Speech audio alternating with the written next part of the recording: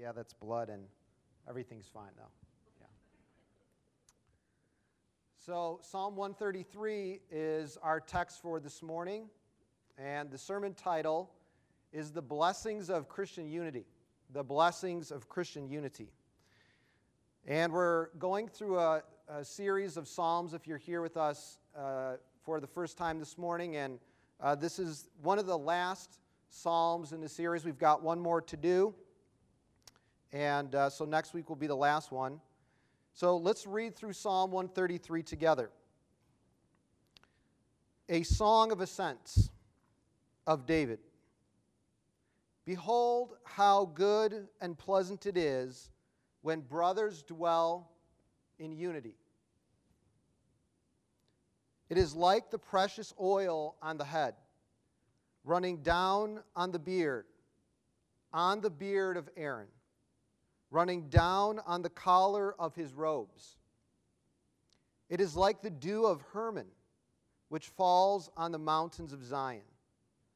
For there the Lord has commanded the blessing, life forevermore. Well, this morning I wanted to open up with an illustration of one of the important truths that I think we're going to see in this text this morning. And I was thinking about how I recently started a new job, and I work at a school that trains inspectors for homes and industrial buildings. And they check out things like fire, safety. They look at plumbing and electrical work and woodwork and all those kinds of things that go into a building. And every Friday morning we have a training session that everybody has to sit in, and we watch slides and we talk about things that they see in buildings. And one of the things that really surprised me is these photos of wooden decks that we see. And did you know that if you have a wooden deck on a house and you don't do anything to it to maintain it, in only 8 short years, that deck will become very dangerous. In only 8 years. If you don't maintain the deck, it will become dangerous. And I started to think about how that's a picture kind of what happens in the church. It's easy to neglect the work of Christian unity. It's easy to set the work of maintaining Christian unity aside and neglect it. And after a while, problems start to arise. But in this text, we're going to see the blessings of Christian unity. We're going to see some beautiful pictures of Christian unity and how God is drawing us together to worship Him together. God is calling us to pursue unity together because of the great blessings in worshiping God. So as we go through Psalm 133 together this morning, what I'm going to do is I'm going to go through this text, and then I'm going to connect it to several New Testament passages. And right here in the beginning, we see that this is a song of ascents of David. And we've been talking a lot about these Psalm of Ascents, and I just want to open up by reminding us that this is part of God's picture of His grace. That God is calling His people to worship Him. In fact, He commands His people to celebrate. As we go through the Old Testament, one of the most amazing things, if you think about, is that God demands that His people celebrate Him. God calls His people and demands that you have a party because of what I have done, because of His grace. Unity displays God's grace, and when we look at the preface, this line, a song of ascents of David, and then we look at verse 1 and see that David is describing something about brothers dwelling together. Well, we don't know specifically what the original context was, but when you put these two things together, this idea of dwelling and worship, there's a good chance that this was for the Feast of Tabernacles. So the Feast of Tabernacles was an event that Israel was supposed to do to celebrate God's grace. So in the book of Leviticus, chapter 23, you don't have to turn there, I'll just give you a short quotation. Leviticus 23 says, "You are to live in a tent for 7 days to have a celebration that your generations may know that I made the people of Israel dwell in booths or tents when I brought them out of the land of Egypt. I am the Lord your God." So the story to this is that God rescued his people from slavery in Egypt. Because of God's great love and his mercy and his grace, he took Israel out of Egypt by his mighty hand, by his strong arm, and he led them out of Egypt. They went through the river, they went through the sea, and they escaped from the army of the Egyptians, from the army of Pharaoh. And when they got through the water, on the other side was nothing but desert. And God had promised that he was going to take them to the land of promise, Canaan, the promised land. But they all didn't get there. God had to teach them a lot of lessons. And one of the lessons that he taught them was to depend on his grace. He taught Israel to depend on him for water that flowed from a rock, to depend on him for food, for daily manna. He taught them to depend on him for their very lives, and one of the ways that he did that was through having them live in tents, in booths. And God wanted his people to remember that. So he said, I want you to have a feast, a celebration, an ongoing, regular event where you go and live in a tent for a week and experience what it's like to live in that tent. And out of that experience, you're supposed to remember what an amazing thing that God did by bringing you out of the land of Egypt, by redeeming you, by purchasing you from slavery. And it was an amazing celebration where they made a tent, a cloth tent.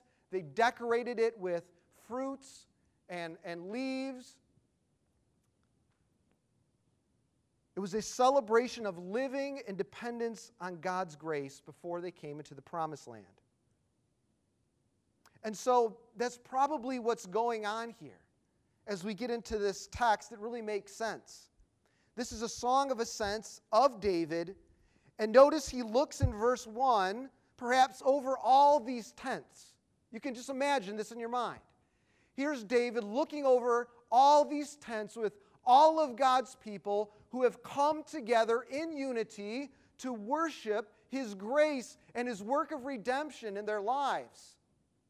And he looks over it and he sees a glimpse of the kingdom of God. You could just imagine the scene. And David sees in all those tents and all those people a sliver of what God had promised that he would do through David's son.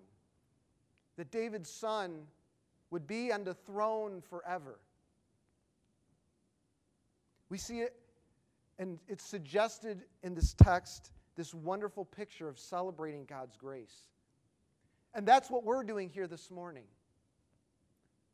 The gospel is good news because you and I, regardless of what we have done, can be saved from our sins. You and I are under the wrath of God apart from Christ. We are under the just judgment of a righteous and holy God who demands perfect satisfaction for sins. You and I live without Christ under God's judgment and under his wrath. And we are all enslaved to sin apart from Christ. And what the good news offers us is freedom. The good news offers us eternal life if you will simply believe. And that's why we are all here today. We're doing the same thing that Israel did when they came together to live in a tent for a week, to celebrate God's act of redemption. We're celebrating the ultimate act of redemption, the cross. We're celebrating that one event where Jesus died on a cross for all of our sins so that we can be free.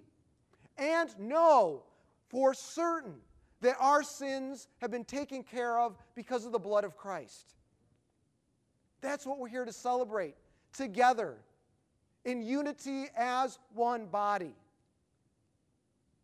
And so as we get into this psalm a little more, God called Israel to come and worship together. And God is calling you to participate in what we're doing here. He's calling you to simply trust in Christ.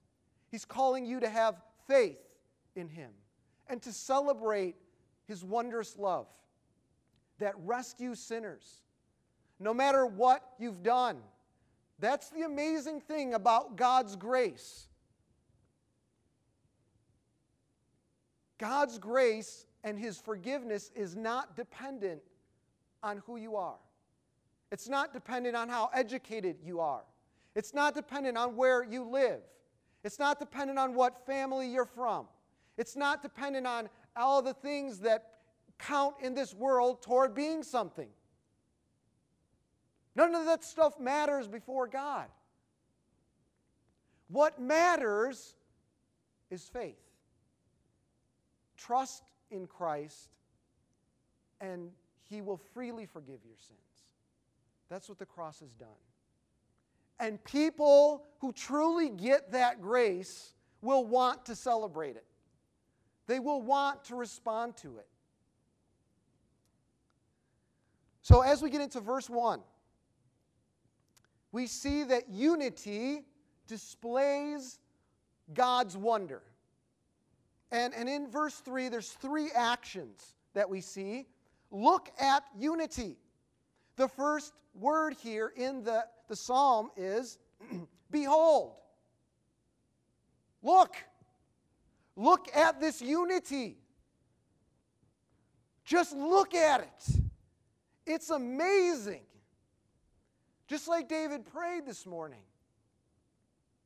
You see people in church that really have no business being together. You see in church people coming together that if it wasn't for the grace of God, they would have nothing to do with each other. They wouldn't hang out. They probably wouldn't go to each other's homes. They probably wouldn't have dinner together. You wouldn't see them here. You wouldn't see them come together if it weren't for the grace of God. And so when we see the unity of God's people, look at this. Behold. How good and pleasant it is. That's the second action I see. The first action is look at it. The second action is love it. Look at it and treasure it because of how good.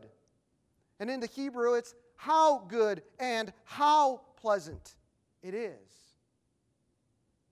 God really values Christian unity. He really values His people coming together to worship Him. So He says, come and look at it. See this. It's good. Look at it and love it. It is pleasant when brothers dwell in unity. And there's a third one. Live it out. I started thinking about when brothers and sisters live together in unity, and I started thinking about my dad threatening to pull us over in the car when we were kids if we weren't living in unity. The threat was at any moment, at any time, no matter where we were, he would pull the car over and discipline us if we weren't getting along in the back seat. When brothers and sisters don't get along, there's something intrinsically wrong about that. Why? Because children come from the same source, and they should be obedient to their parent or parents. They should be dwelling in unity. And so it's an amazing thing when they do, and it's a testimony to God's grace.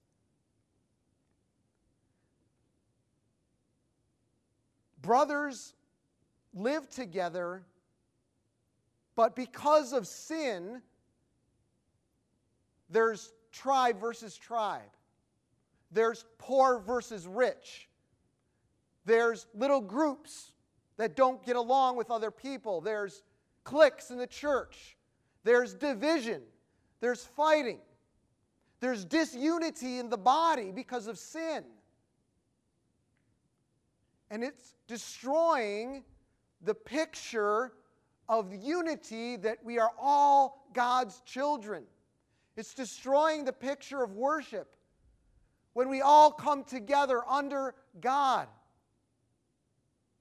And so God desires us to be unified. James asks, what's the causes of divisions in the body of Christ? And in chapter 4, verse 1, he says, is it not this, that your passions are at war within you? The evil pleasures and temptations and the things that you're treasuring in your heart spill out eventually, and if they're evil, they will destroy unity in the body.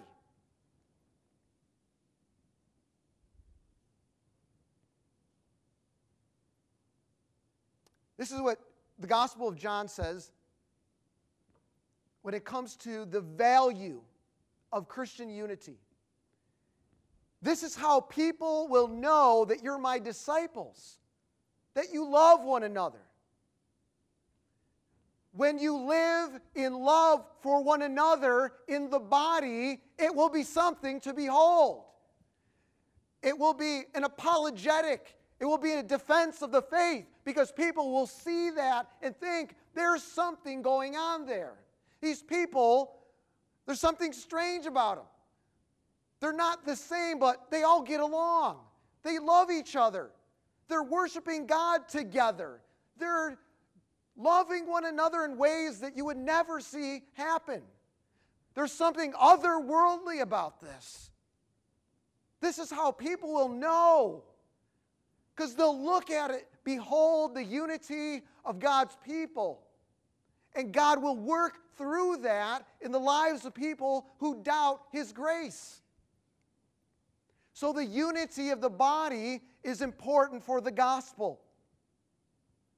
It's important for how God is at work in the world, setting His people on display, showing people the transformation that His love does in the heart. The possibilities of loving one another are shown off by God in the church when we have unity together. Look at unity, love unity, and live it out. Worship in unity reflects the reality that God has brought about right now. It's a small picture of what's going to happen later. It's rehearsal for heaven. It's rehearsal for when the new Jerusalem comes down to the new earth.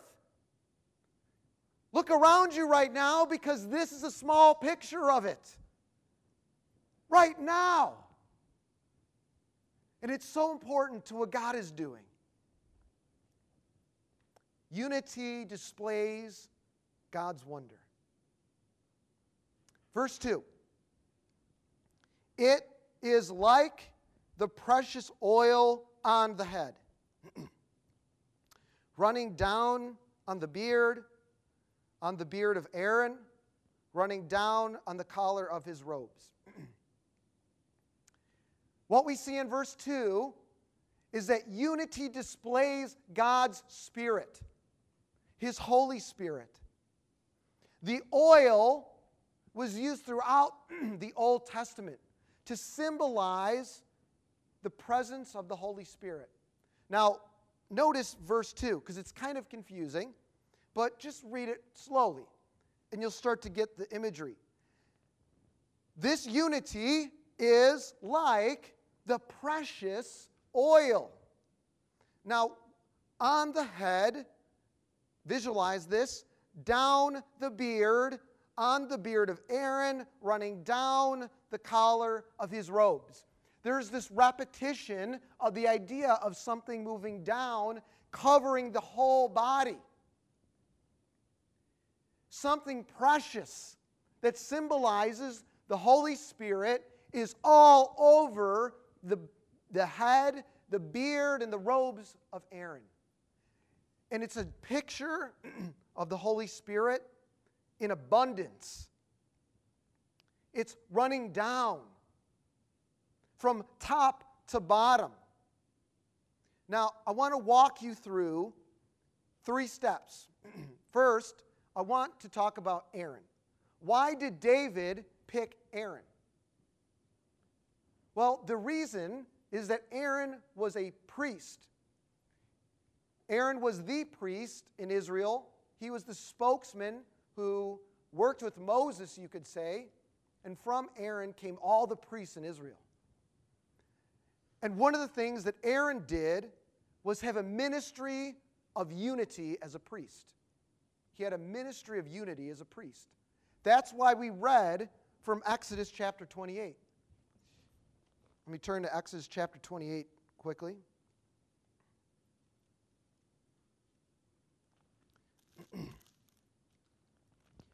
In Exodus chapter 28, God gave Aaron a pattern for a breastplate that Aaron would wear on him. And what's amazing is that Aaron wore this breastplate that had all of the names of Israel on it. Verse 21, there shall be 12 stones with their names according to the names of the sons of Israel. Why did he have that? Because Aaron, as a priest, represented all of the people before God. And Aaron represented them in their unity. He had a priestly ministry that represented all of God's people. So I want you to get that because of this idea that as a priest, the thing that a priest does is serve God for the unity of the people. He serves God for the unity of the people. Now watch what happens as we look at Jesus' ministry of unity. So turn to John 17. This is called Jesus' high priestly prayer. We're only going to look at a piece of it. In John 17, verse 20, this is what Jesus prays in his high priestly prayer. I do not ask for these only, but also for those who will believe in me through their word. For this reason, watch, verse 21, that they all be one, just as you, Father, are in me, and I in you, that they may be in us, so that the world may believe that you have sent me. One of the things that Jesus does as a priest in his high priestly prayer is pray that all of God's people would be one. That's what he's concerned about. Why? Because unity in the church, unity in God's people reflects the reality of who he is. And, just as we saw before, that the world may believe that you have sent me. The unity in the body is specifically about how God is demonstrating his work to the world. so that people will know that the Father has sent His Son. So we see Aaron's ministry of unity. He represented all the people before God. We see Jesus' ministry of unity. He represented all the people before God. What about your ministry of unity? Well, let's look at Ephesians chapter 4, which we read this morning.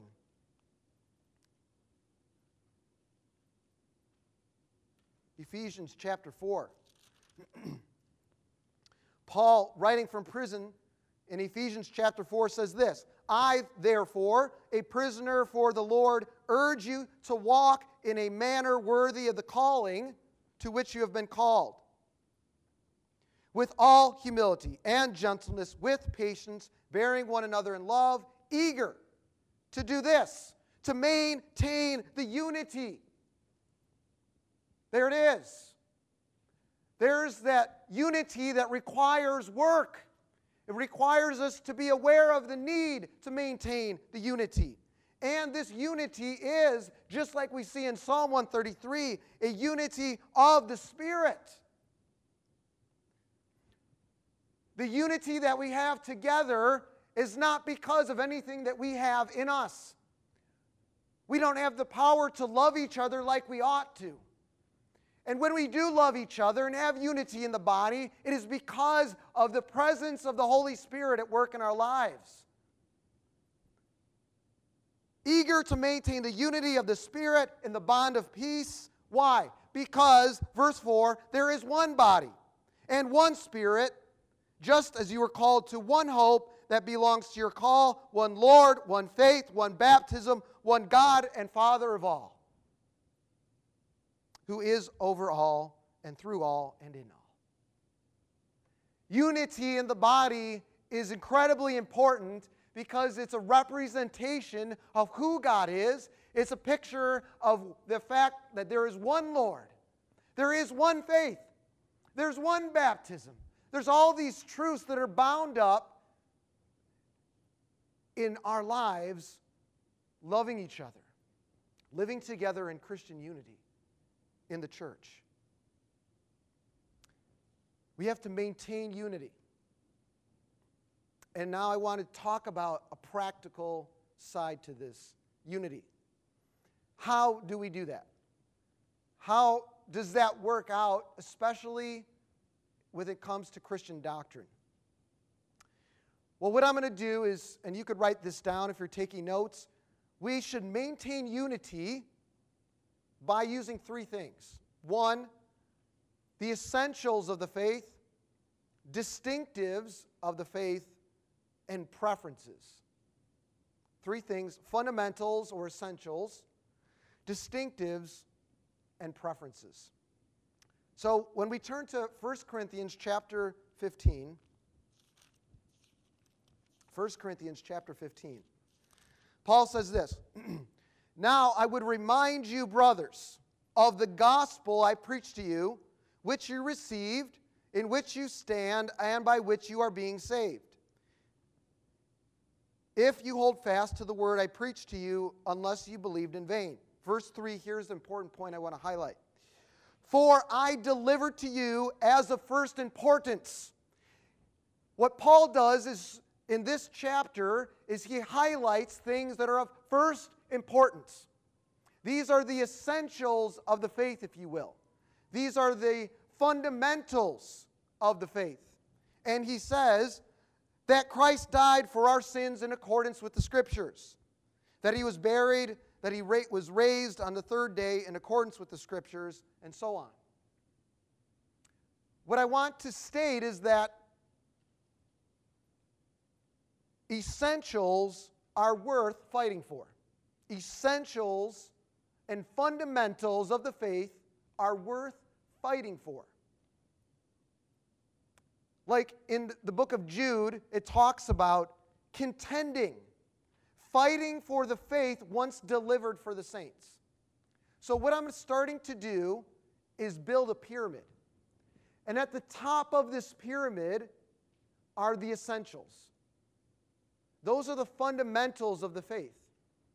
In the second row, the second part, the middle part of the pyramid are those distinctives. And at the bottom are preferences. And what I'm about to do is walk through a practical way to maintain Christian unity by placing things in each section. By placing things in each section. So when we look at what Paul says are things of first importance, the doctrine of Christ goes in the first part. The doctrine of Scripture goes into the first part. Those are all essentials of the faith. They're fundamentals that if you give those up, the church turns into a country club. And some of you know what I'm talking about, where people just hang out and maybe work at a food pantry every now and then. If you give those up, the unity that you have isn't in Christ. It's not in the gospel. The unity that the church has must be rooted in these fundamentals of the faith, in these essential things. And they're worth fighting for. When you look at the book of Galatians, Paul does some name calling. When people give up the gospel, he's willing to say some really strong things. Because those people in Galatia were losing the gospel.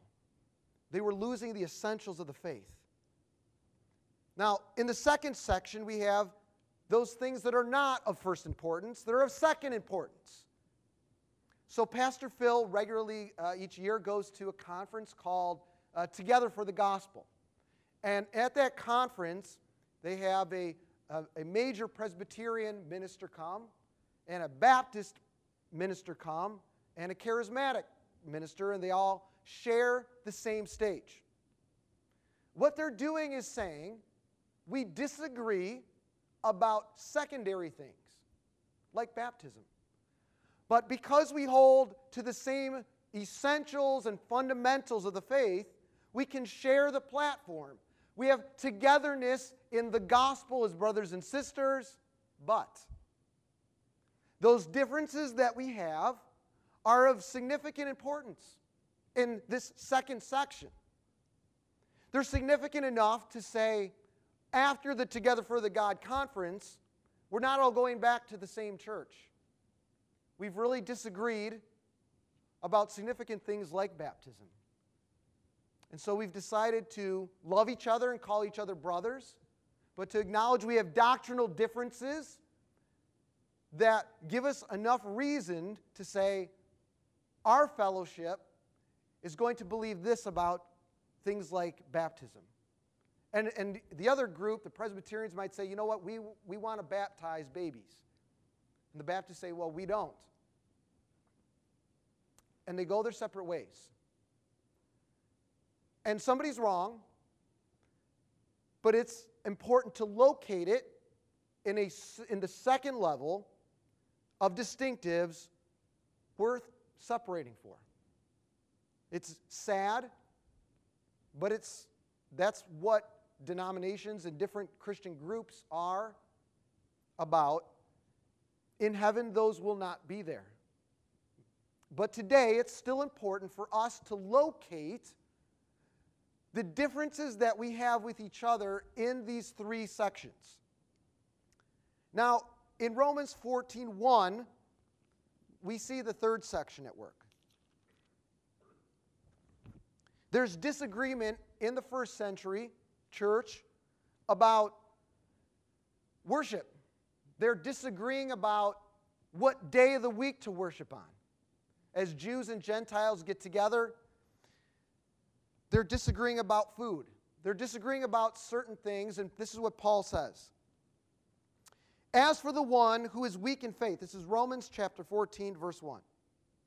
As for the one who is weak in faith, welcome him, but not to quarrel over opinions.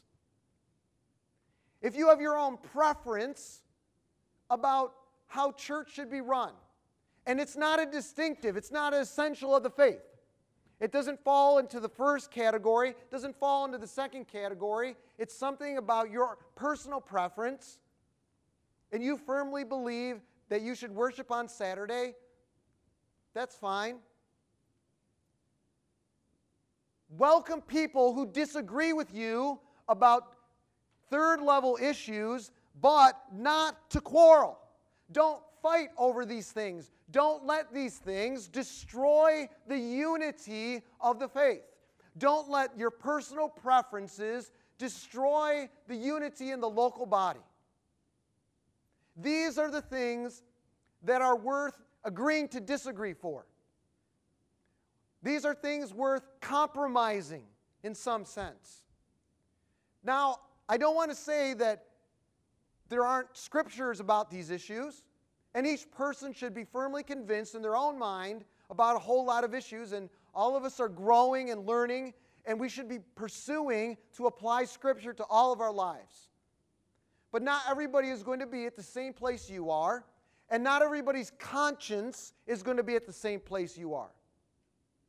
So it is so important for Christian unity that you locate your differences with one another in this third area, and as you come together, do not fight, do not quarrel, do not be divisive, and destroy the work of God for something that is your preference. That's part of how we live out Christian unity.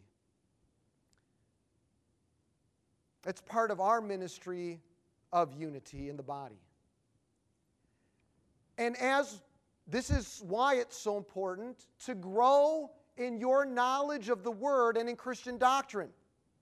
Because as you grow in your knowledge of the Word, you're going to have more wisdom and understanding about how things should be located in those three things: essentials, distinctives, and preferences.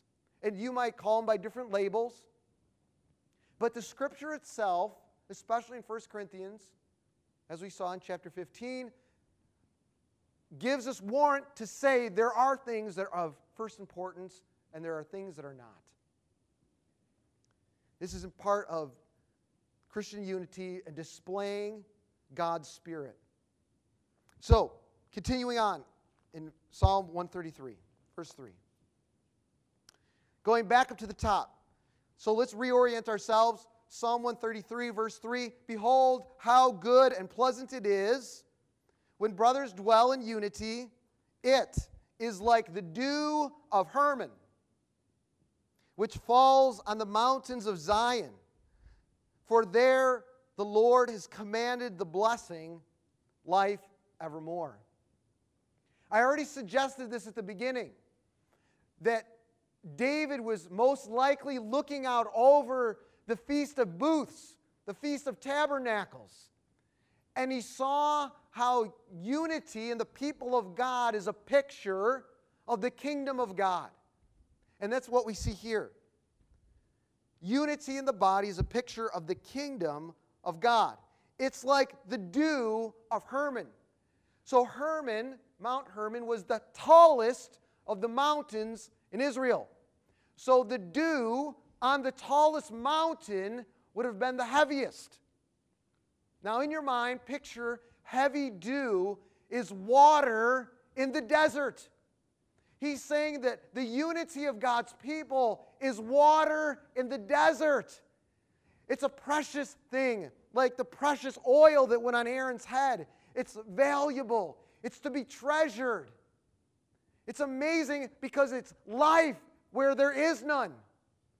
In the desert, water is an amazing and valuable commodity that people are willing to fight over even today.